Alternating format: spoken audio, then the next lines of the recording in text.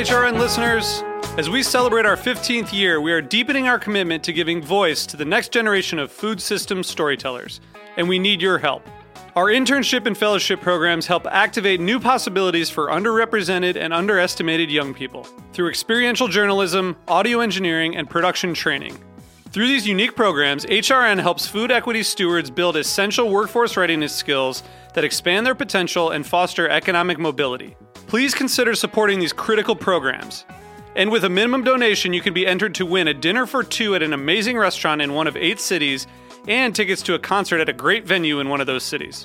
We have incredible partners across the country who have donated, as they also share our passion for helping to educate the next generation of food systems storytellers.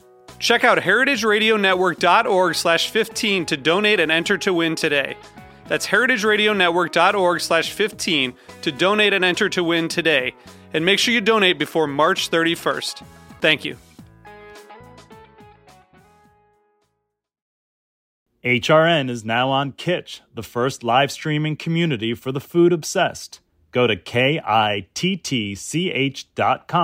and find HRN in the channel's listing. Hearst Ranch is a proud sponsor of the Heritage Radio Network. Learn more about Hearst Ranch at HearstRanch.com.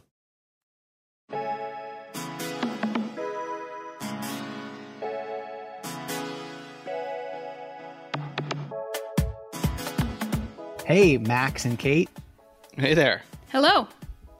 So the awesome thing about your new show on HRN is that it is based off of your love for Ireland. Kate, can you tell us a little bit about how the show came to be, what it's called? Just give us a little snapshot of what the show's about. So Dyed Green is about Irish food and culture. Max actually came up with a name, and it was meant to be a little bit of a nod to the dyeing of the Chicago River every St. Patrick's Day. We also chose that name because people have a lot of preconceived notions about what Irish food is and what Irish culture is in the United States. And so, you'll find that around St. Patrick's Day, this idea of everybody is Irish on St. Patrick's Day. And so it's a little bit kind of a tongue-in-cheek reference to that as well, this idea of dyeing yourself green for St. Patrick's Day. And then it was also meant to reflect the idea of greenwashing, because the environment is really important to us. And sometimes things that appear to be green on the surface are actually not very green in reality. What type of things are you digging into with your show? Are you interviewing, obviously on The Line, we interview chefs. So the episode that's just about to run is going to be a chef that lives in Ireland that you both know really well and that I had the pleasure of co-interviewing with Max. But beyond just talking to chefs, what else are you going to explore on Dyed Green? Well, I think, one of the things that we will be talking about are some of the unexpected foods that people don't associate with Ireland. So, we always say kind of a stereotypical idea of what Irish food is, potatoes and Guinness. But people kind of forget that Ireland is an island nation, so it actually has access to a wealth of seafood. We had a recent episode of our podcast where we talked to a seaweed forager in County Kerry, and seaweed is something that Irish people traditionally used to eat. It's one of the most nutritious foods you can eat, but it went out of fashion for a while and is just now beginning to come back into fashion. We'll also be talking to oyster farmers. We also had a recent episode where we talked to a wild Irish fish smoker, things like that. Yeah, I think one of the most interesting things that we have encountered in our interviews with Irish people about Irish food is how much the actual products make up what is really, really special about Irish food. So we're going to do a lot of interviewing of farmers and producers and people that are actually making the stuff that the chefs use. So kind of starting at the very beginning from where these things are produced and then sort of following the story and tracing it, then arriving at the restaurant and, trying to fill in the pieces there. And both of you are really going all in on this because not only do you have this new podcast, but also you are embarking on this new adventure with Bog and Thunder, which is a real life tourism company where you're actually going to be taking people to Ireland. So will we expect hopefully to hear some live or recorded on-site interviews in Ireland?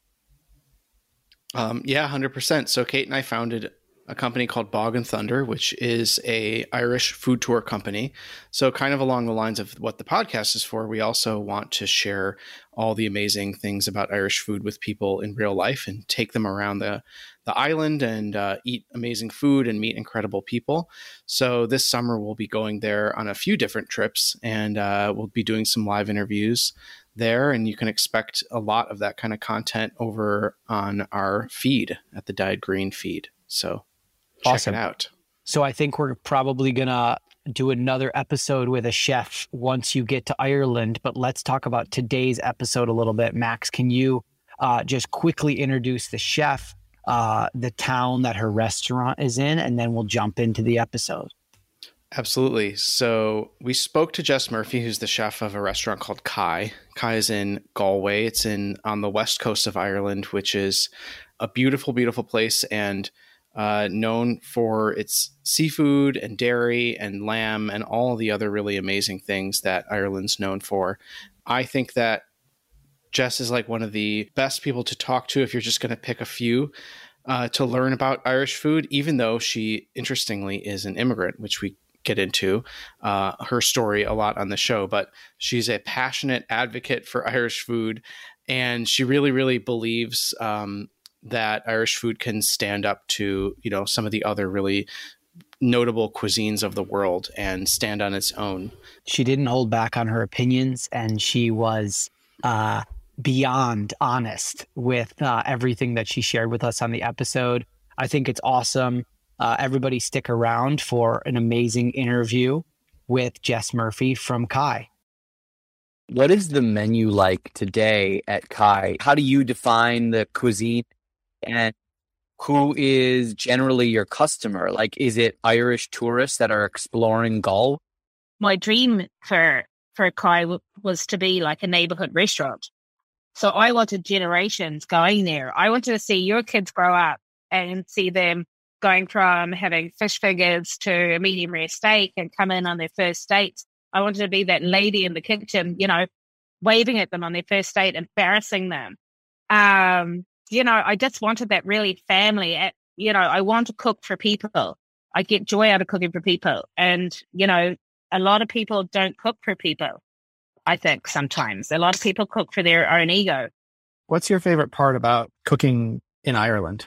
Ireland's a great place to be odd and be left alone, which is absolutely suits me down to the ground, because I'm completely kind of a small bit batshit when it comes to small suppliers. Like, I love going to, I'm from a farm, so I love going to farmers and, just going to the fields, and then now we know what fields of stuff, we know the best beetroot comes from Spittle because the fields are so close to the sea. We started to learn all those little bits and pieces. So my favorite thing is, I suppose, is the seasons. I never have one favorite thing. I love cooking with hogget and I love cooking with mutton. But then also I love game season, because game season's huge here. And, we have one guy that shoots all our game. And he's amazing. And I actually met Eamon, who was an ex-school teacher. So I actually met Eamon. I went to get my eyebrows done at a local beautician's, and my beautician, shot game. And she was like, I know this guy that has extra venison and stuff. Do you want to take it? And I was like, yeah, okay. What's his name? And she goes, oh, he's from Clare. And County Clare is kind of one of the best kind of game spots, Wicklow and Clare. And I was like, oh yeah, try it out. And so basically 13 years later, I get messages like, oh, Jess, do you want any bunnies or blah, blah, blah. Or, so yeah, it's just a family relationship. And so everything from woodcock to snipe to pheasant to mallard to widgeon to teal, that's intelligent cooking. And the fact that we can actually sell that in a restaurant stream solidly and people come back all the time for the venison. I don't care if you have venison well done or medium or whatever. You're eating venison. For me, it's not a snob. I'm not a food snob. I'm just like, you're enjoying it. You know, it's wild meat. Give us a recap of how you found your way to Ireland from New Zealand, and what was that journey like for you? It's so funny when people say journey. It kind of wasn't a journey. It was like a kind of coincidence of like, just I happened to be at the right place at the right time. I'm from rural New Zealand, so I grew up in New Zealand. But anyway, me and my brother were watching the Grand Prix one day, and Michelin came up on the Grand Prix, and I asked my brother, who's like 9 years older than me, like, he goes, oh yeah, they're changing the tires. And then he said, you know, like Michelin, like star chefs are like, you know, the Navy SEALs of like cooking and like being chefs. And as soon as he said that, I was like, yeah, man, that's me. Done. I'm going to be like a Navy SEAL, Michelin star chef. But then I had to like get my ass out of New Zealand. I was like 19, and like New Zealand, if you don't know where it is, which you probably don't know where it is, you're going to have to look on a map. I'm from the East Coast of the North Island. So it's even a bit of a mission to get your ass out of New Zealand in the beginning.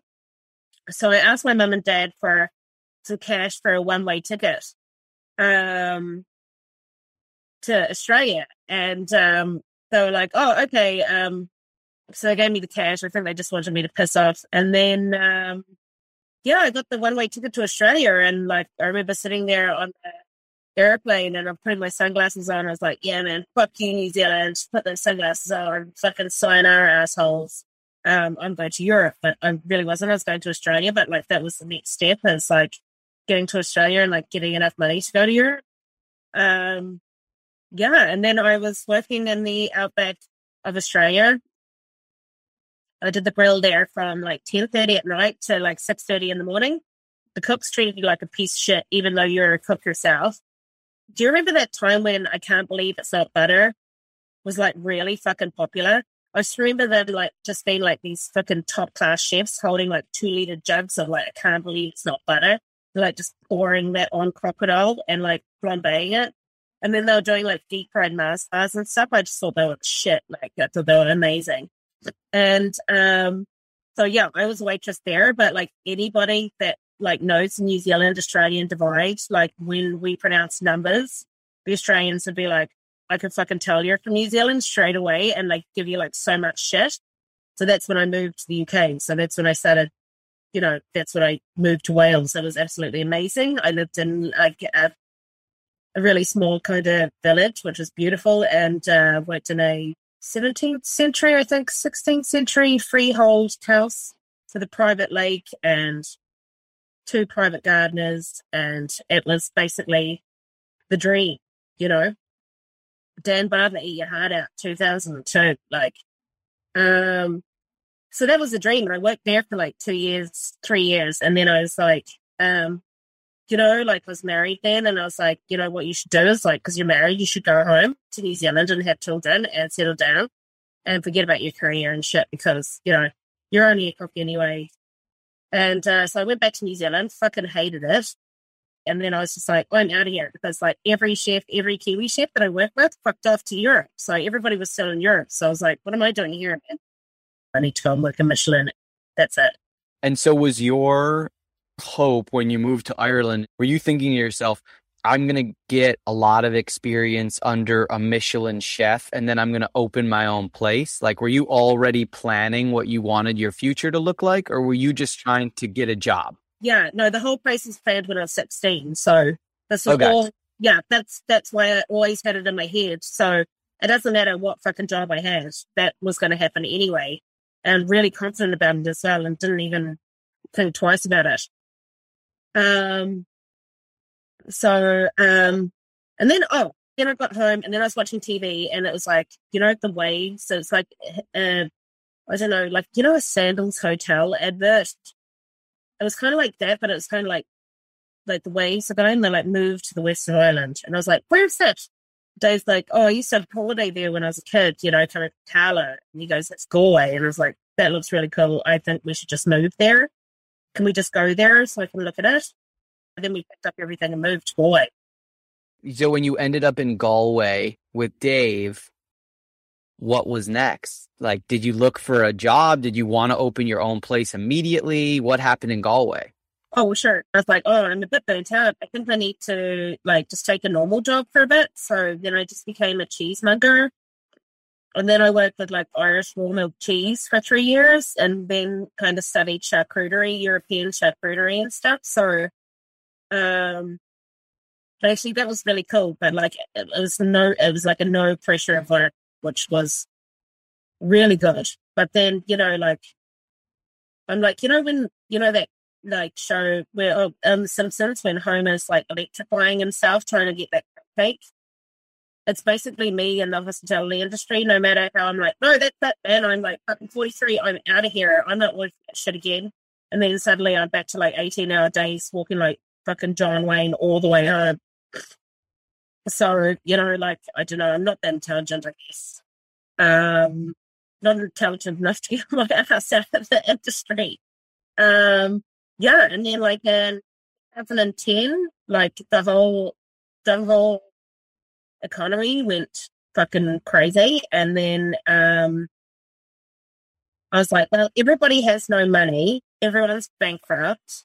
If I could just get a small loan now, I could probably be crafty enough to get in there to get a restaurant. A couple from Stand of Flower Shop where Kai is now, and she was from San Francisco, and she was like, I want to retire, but I want Jess to take over the restaurant, well, the flower shop, and turn it into a restaurant. So basically, that's what I did. They gave me a chance to get in there. Because in Ireland, I don't know if it's like the States, but like, you know, when you get offered to rent a place, you still have to pay like 120 grand for key money. They call it key money, which is fucking bullshit because it's like, what are you doing? Paying 120 grand for keys? But anyway, so it was no key money, no bullshit. It's just, you know, that was the money. And then I went to the bank manager who I knew from drinking in the wine bar because I worked at Sheridan's, and you know all the bank managers and stuff because they're the only ones that are going to buy like really aged Comte and Gruyere. So, because you're like, whoa, that's like 45 euros. No one else is buying that today.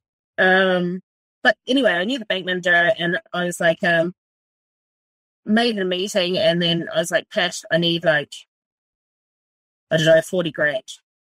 And he was like, all right.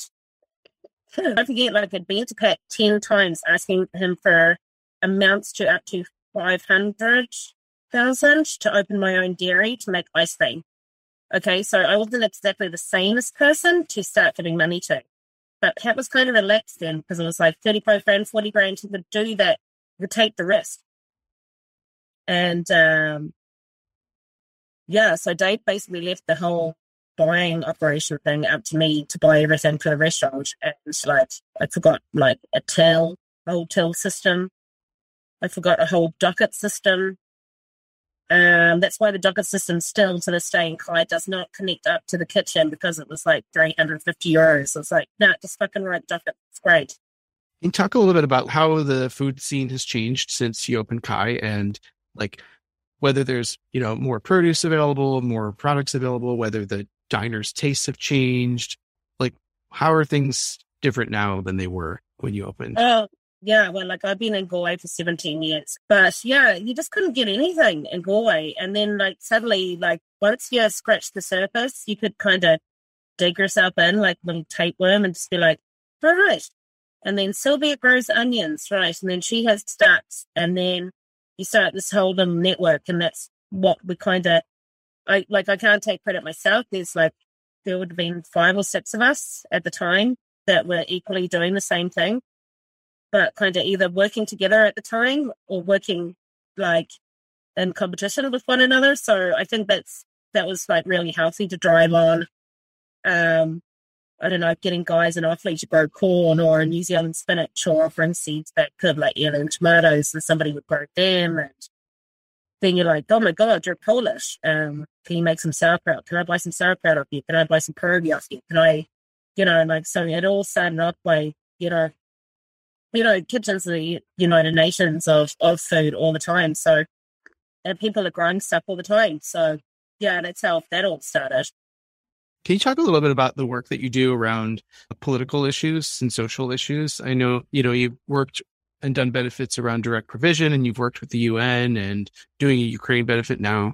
And I'm wondering how that connects to your work as a chef. Yeah. So, when you come into Ireland and then you seek, and you're a refugee, and you're seeking asylum, you get put into places called like basically to host you, because the government don't have any homes, so they put you in, say, an old kind of hotel. It's called direct provision, and you basically like get a room. You could be like in a room with your son that's like 15, 16. You share a room. You can't cook for yourself. So breakfast, lunch, and dinner are provided by like really shit caterers. It's the same caterers that own the catering companies in the prisons in America. They're called Arna. And they also own Avoca as well, which is controversial as well because, it's kind of funny. It's yin and yang.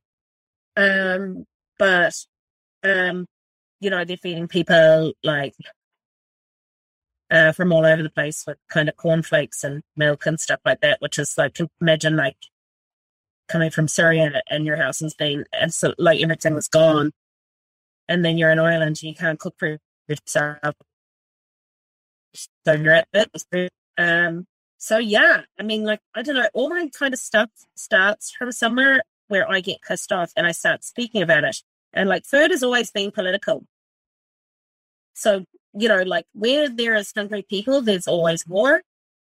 And kind of the more we're seeing that, the more factual it is.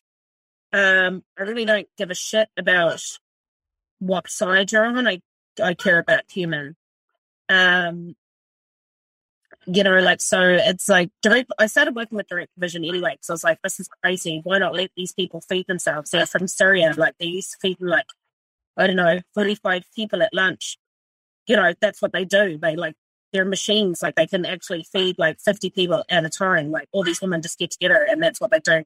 That's the way the style they cook. So it started like by that, and then it started by like making sure like small kitchens got put into direct provision centers so people could actually make chapatis, or I don't know, there was Nana from the Congo who's making these Congolese dumplings. I can't remember the name. I work with so many cultures, I can't remember it. Like, basically every culture has a donut, which is amazing. So yeah, it's kind of like every conflict I learn a different culture's food. Like, I mainly know about West Africa. I wouldn't know anywhere else. And obviously the Middle East is kind of like my specialist subject. But yeah, it all started from there, and it all started off with, the magazine article. I think it was it Thriving with Gods of Food? And it was like Renee Redzepi. Was it David Chang or Albert Salter? Yeah. Anyway, I think it was Alex Salter, David Chang, and Renee Redzepi, and they said the gods of food. And then it was like number 45, the only woman on that list was fucking Alice Waters. That was me. I lost my plot. Like, I couldn't believe that was actually fucking happening. So from then on, I've just been on this kind of complete vengeance trail of like promoting women, promoting those who can't promote themselves in the industry, teaching people that, you are good enough. You are cooking good enough. Doesn't matter what style you are.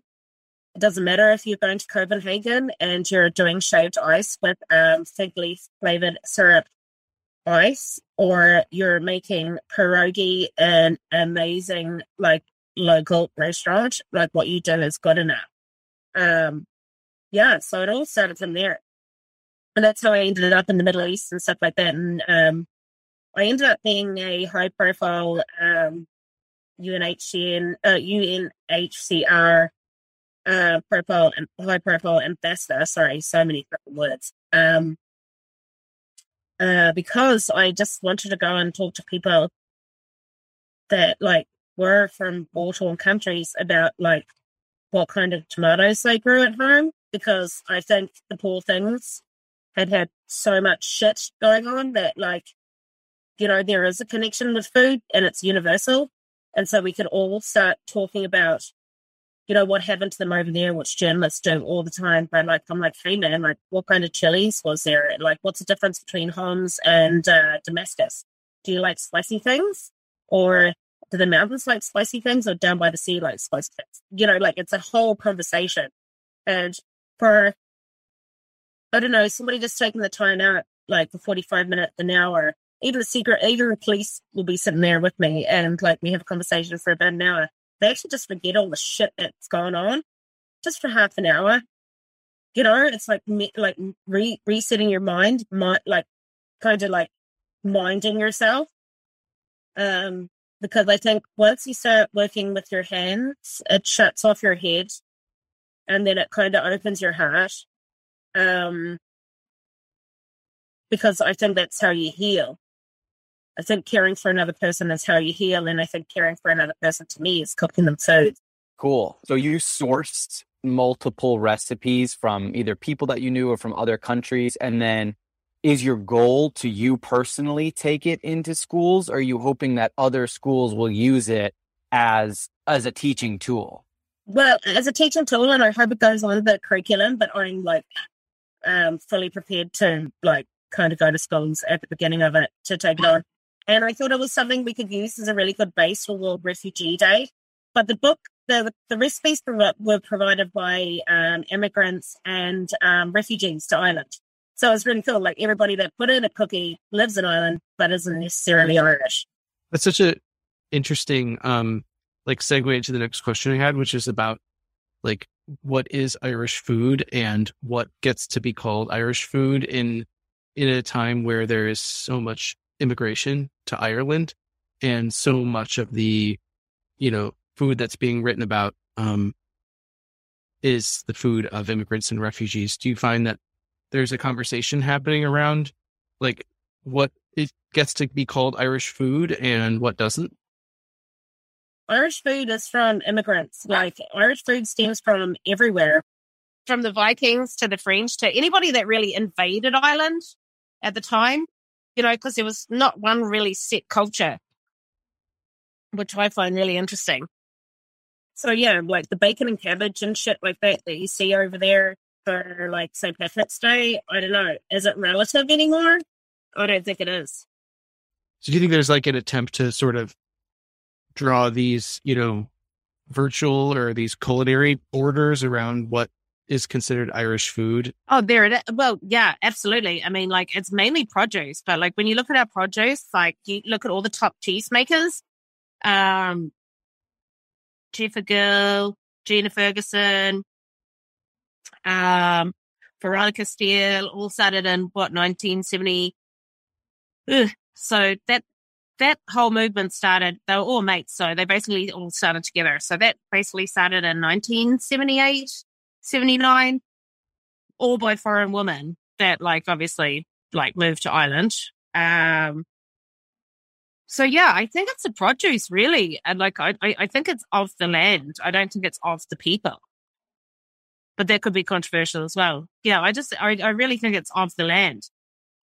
What are some of your favorite purveyors, some of the people that make the food and the ingredients that make Kai able to do what it does? Can you talk about some of your favorites? Yeah, like, I mean, like I have like 140 suppliers. Like, I have suppliers that can only supply me for 3 weeks because there was a storm and their polytunnels like gone to shit. But yeah, but like favorite suppliers, it'd be like, you know, duck eggs and the blueberries from the bog, and it'd be like Trisha's strawberries that will only be around for 2.5 weeks to razor clams to the Olivers bringing in the lobster to Nefri and the crab off the islands, or like even being busy and then you have to bike to the docks to pick up the crab, put the crab in the bike the crab back to the restaurant. It's all pretty manic. To the buttermilk, to the raw milk, to picking the fig leaves at Sally Quayle's house on the long walk, and then biking them back to the restaurant. Getting the black elderflower every year. As someone, I've never been to Ireland, and I think people don't know a lot about Ireland, and also there's a lot of misconceptions about what we've already been talking about, what Irish cuisine might be. What is one item that you think is like a really brilliant representation of the land that you can get in Ireland that maybe would be really surprising? Yeah, well, surprising to me and surprising to people is like different. Well, for me, it's always the butter. The butter I can taste, when I taste the butter, I can tell you where the butter's come from in Ireland now. That's so cool. Yeah. So, and it's really funny because when all the cows go into the sheds in November, you get really shit coffee. So the milk goes completely weird. So it's really I don't know, it's like milk and honey. It's like the universal thing of every country, I think, which is kind of really unique because it's really unique to its own region, but it's also really unique to the world as well. I do, though, think that especially, in the United States and near large cities, as much as people say that they're doing what you're doing, it's a lot more difficult in the United States because a lot of the purveyors either they maybe don't exist or they don't have the capabilities or they've been gobbled up by larger corporations. And you're saying you have 140 purveyors and you're getting basically everything directly from the source. To a certain extent, you're not getting a major purveyor that's gathering all these items up for you and you're ordering from them, right? You have a lot of personal relationships that you've built over time. No, I mean, personal relationships that have built over 17 years, the same lettuce guy that believes, from the salad to the flowers that you see in Kaya and all the berries are grown by one man.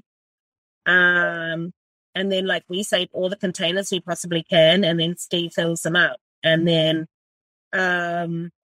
Steve will grow alpine strawberries, the golden raspberries, anything like that. He's just completely dedicated to what he does. But and then the fact that you can eat a salad looking at its flowers, it's just amazing. And it's only when I go away, and it's always when you go away and then you come back that you realize how special Kaya is as a place,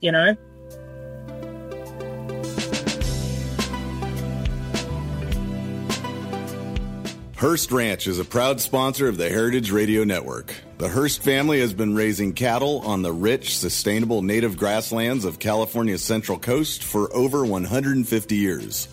Piedra Blanca Rancho in San Simeon is the original Hearst Ranch, founded by George Hearst in 1865. George's son was the famous publisher William Randolph Hearst. In addition to being known for building the iconic Hearst Castle, William was, like his father before him, an avid rancher. In his words, "I would rather spend a month at the ranch than any place in the world." Thanks to one of the largest land conservation easements in California history, a joint effort with the California Rangeland Trust, the American Land Conservancy, and the state of California, the working landscape at Hearst Ranch will be preserved forever. Learn more about Hearst Ranch at HearstRanch.com. HRN is excited to announce that we've launched our channel on Kitsch, the new food-centric live streaming video platform for interviews, cooking classes, and more. In April, in collaboration with Kitsch and the Mushroom Council, we're celebrating Earth Month with delicious, nutritious, and sustainable mushroom recipes. Check out the latest videos on our channel to see Eat Your Heartland Out host Capri Cafaro, Jupiter's Almanac host Matthew Rayford, and Item 13 host Yoram Aku Aku moderate recipe demos with chefs Jeremy Fox and Ali Rosen. Join us at kittch.com to become part of the first live streaming community for the food obsessed. I know you are opening or have opened a shop dedicated to the cakes. Can you talk about that and explain what's happening with that and how the cakes came to be so synonymous with Kai, especially because you said how much you hate doing pastry stuff? I'm actually quite curious about that.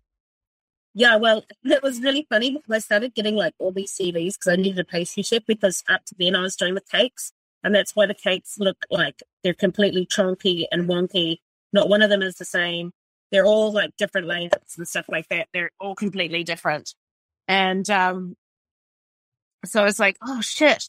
And so we got this really amazing French pastry chef, you know, as like everybody's, you know, tech dream French pastry chef, amazing. And his name was Fabian. And Fabian was like, like, why aren't, like, he was making all these little cakes, you know, like you'd see in a patisserie. And like, he's like, why aren't they selling? And I was like, dude, because you don't fuck them up enough. You know, they're all perfect. You need to fuck them up because people feel intimidated by something perfect in Ireland. You need a bit of fucking character, you know, you need a bit of sideways action, or you need a star. No, so, or whatever you think is the worst possible thing that you can fucking garnish a cake with, garnish it because it's hilarious and people will buy it. What are your next steps, hopes, dreams for Kai, and also maybe on a larger scale for food in Ireland? You're an ambassador in more ways than one now, and you've become very enmeshed in Galway. What else do you think you can achieve with restaurants and with food as you look to maybe the next? I know you said you're not a planner, but like, what do the next like 5 or 10 years look like? Like, what can you accomplish? It seems like you're really like seriously picking up speed in having all these projects spider webbing out from the restaurant. Yeah, it's really weird because they are like, I mean, even like they call them TY students here. I don't know if you have TY student. It's basically it's students that don't really know what they're going to do.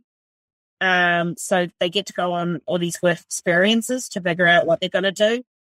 Anyway, so like there's a school next door to me, the Jesuit school, and I started working with a guidance counselor there. And like we started chatting, and I was like, hey man, I left school at like 15 and a half, 16. Like there's nothing wrong with me. Like in New Zealand, like we have a saying, like you're either good with your head or your hands, and it doesn't matter. You're not one's better than the other because one went to college and the other one like grafted for 5 years. You know, I always took the hard road, but like it doesn't necessarily mean that you have to take the hard road. But anyway, so we talk to these kids all the time, and then Alan got a polytunnel up. So therefore now we're growing vegetables in the high school next door. That's just started off as another random side project. So now I'm kind of employing like a chef 1 day a week to kind of look after that. I read a lot into like Alice Waters, how she could afford to do that when she opened the restaurant. And yeah, it's working out all right. Haven't seen the local, like the figures as such yet, but once it's in like full tilt of the summer, the polytunnel will be great. And we just take, like, we get all these students that are like little gangs and we put them together, whatever, for 3 hours each. And then 3 of them get together, weed the polytunnel, bring in the basil, all that kind of stuff to the chefs that are working in the restaurant. And then down the road in a nightclub, they had a kitchen in a nightclub. And I was like, what are you doing with your kitchen upstairs? Anyway, drove them down with the rent because I was like, there was no one in there anyway. And so I just put kind of the bakery side there and just employed basically a machine of a woman from the Czech Republic to actually start doing sourdoughs up there because there's a really fucked pizza oven that goes to like 400 degrees with broken like pizza stones and stuff in it. That was like perfect, you know. This is perfect for sourdough. You know, we don't need fucking deck ovens, whatever. Like, you know, do the shit and then talk about the shit afterwards. Do you know what I mean? Like, a lot of people don't realize that you have to do that. People like talking about the shit and then not really doing it. Right. So yeah, so that's the plan. And then obviously we're doing like nightclub food as well. Like, so for these like 30th birthdays, we're doing like chicken wings and shit. But like no one knows it's us doing the catering, thank God. So, you know, love don't pay the rent. You know, you still got to heat up those sausage rolls and put them on platters with fucking tomato ketchup and get that rent paid. And then you can fuck around with your arses and laminating upstairs to your heart's content. So yeah, that's kind of what I'm doing. I'm kind of spreading myself out over the neighborhood because our freezer is in the local fruit and veg shop as well. So it's basically a direct straight line down the road. You just see people walking up and down the road. Which is quite funny because like when people start, like the freezer's in the fruit and veg shop. You have to go and pick up the cake, which is in the nightclub. You have to take a key because they're not open yet. And then like sometimes when you start a pastry shift, people are still there having pints because they just finished work. Like, yeah, it just seems normal to me, but like from the outside, I'd say it looks pretty fucking crazy. So you're basically taking over the town, essentially, is what we're hearing. Yeah, like not even the town. It's like, one small room and one building. Good per person. It might be a weird time to ask this, but what's something that like excites you about Irish food right now?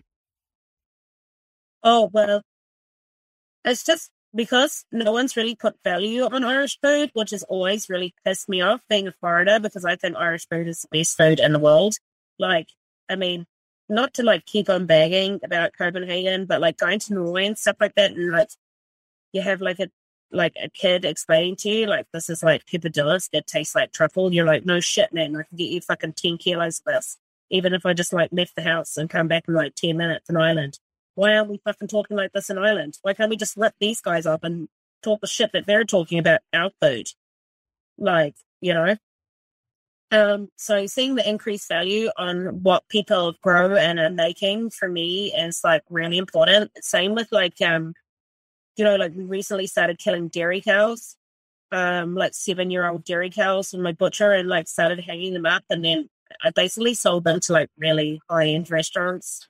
Like I sold them in Kai, that's fine, but like if you get them into like 2 Michelin-star restaurants with those guys kind of okaying all that kind of stuff, then like for sure that's going to make it like it's food is fashion. It's going to be fashionable.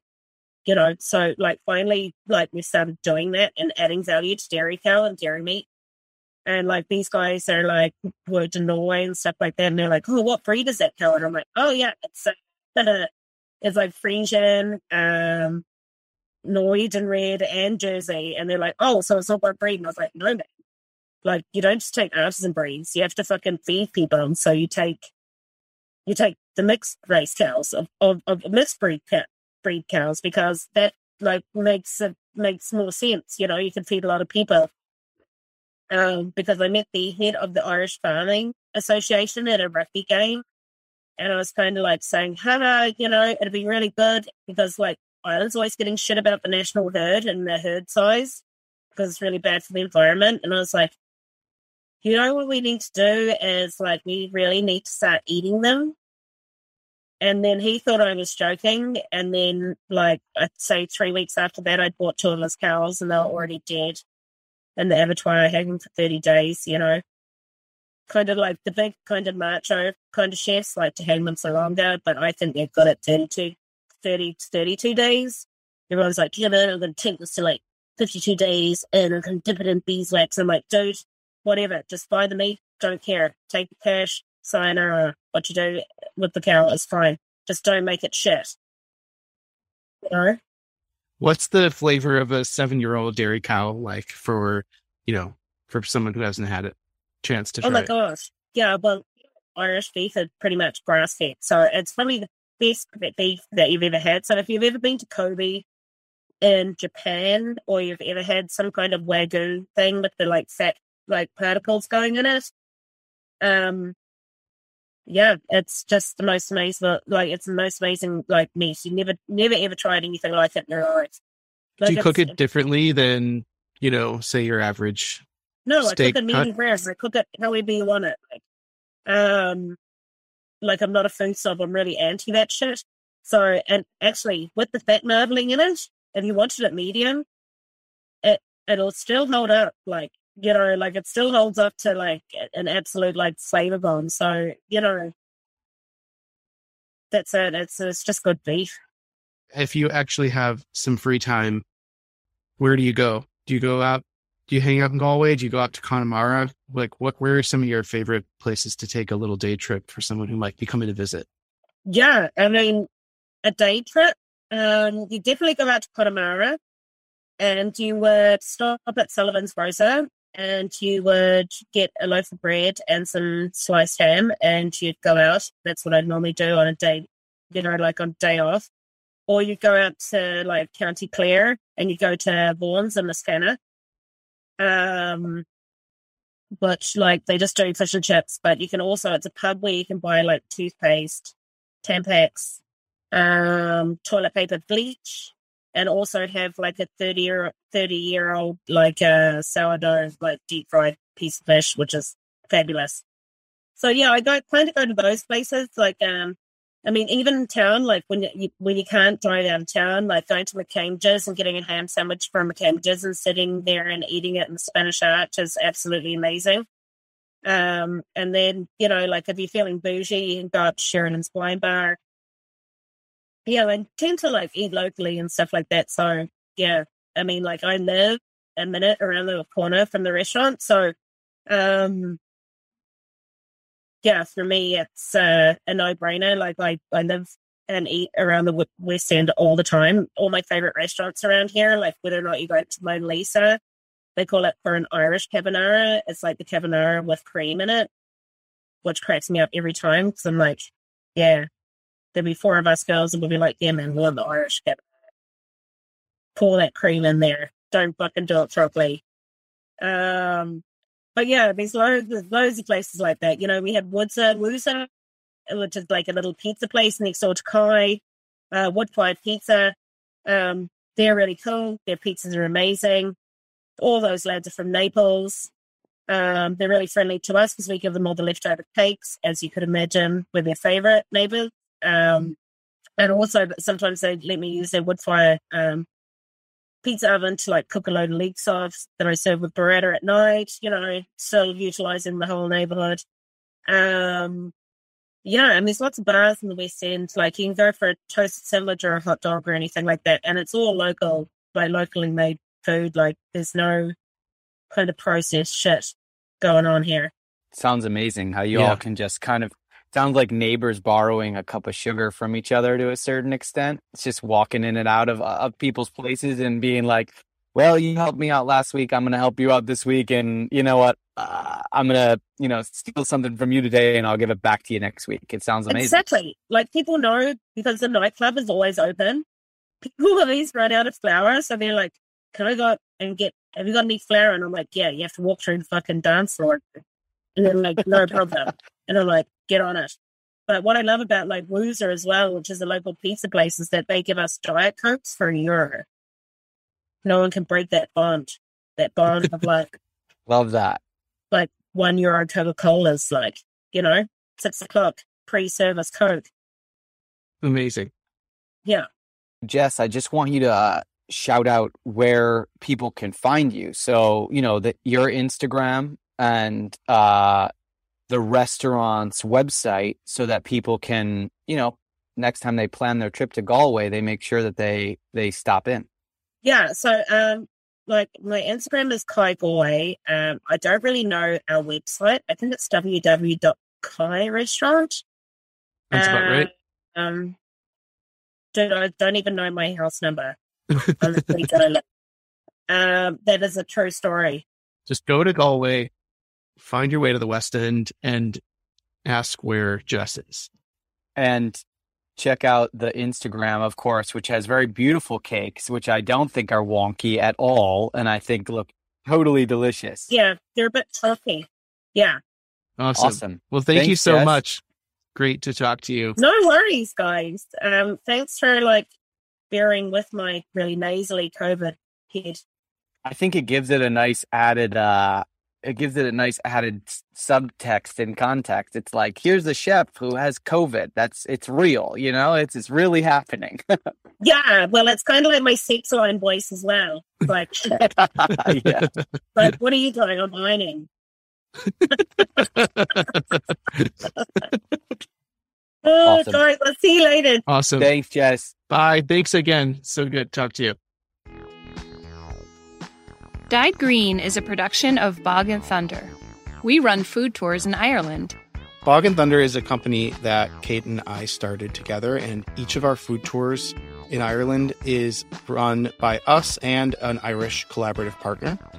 And our guest today, Jess Murphy, is actually a co-host of one of our tours that we're running in September. It's called Welcome to the West, and it's focused on Galway and Connemara. It's going to be a really incredible trip, and we would love to see you there. Come find out more at bogandthunder.com.